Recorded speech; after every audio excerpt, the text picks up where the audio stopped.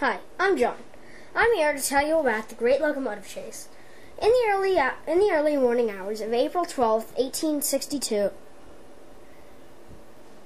the general waited in Big Shanty, Georgia, today known as Kennesaw, while the crew and passengers got breakfast.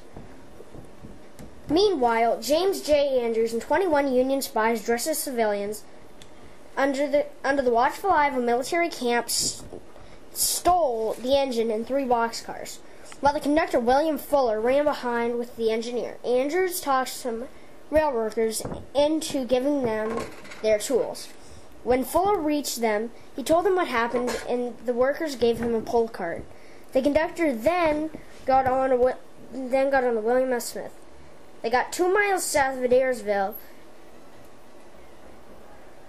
where Fuller took control of the Texas. And the raiders tried but failed in setting a bridge on fire.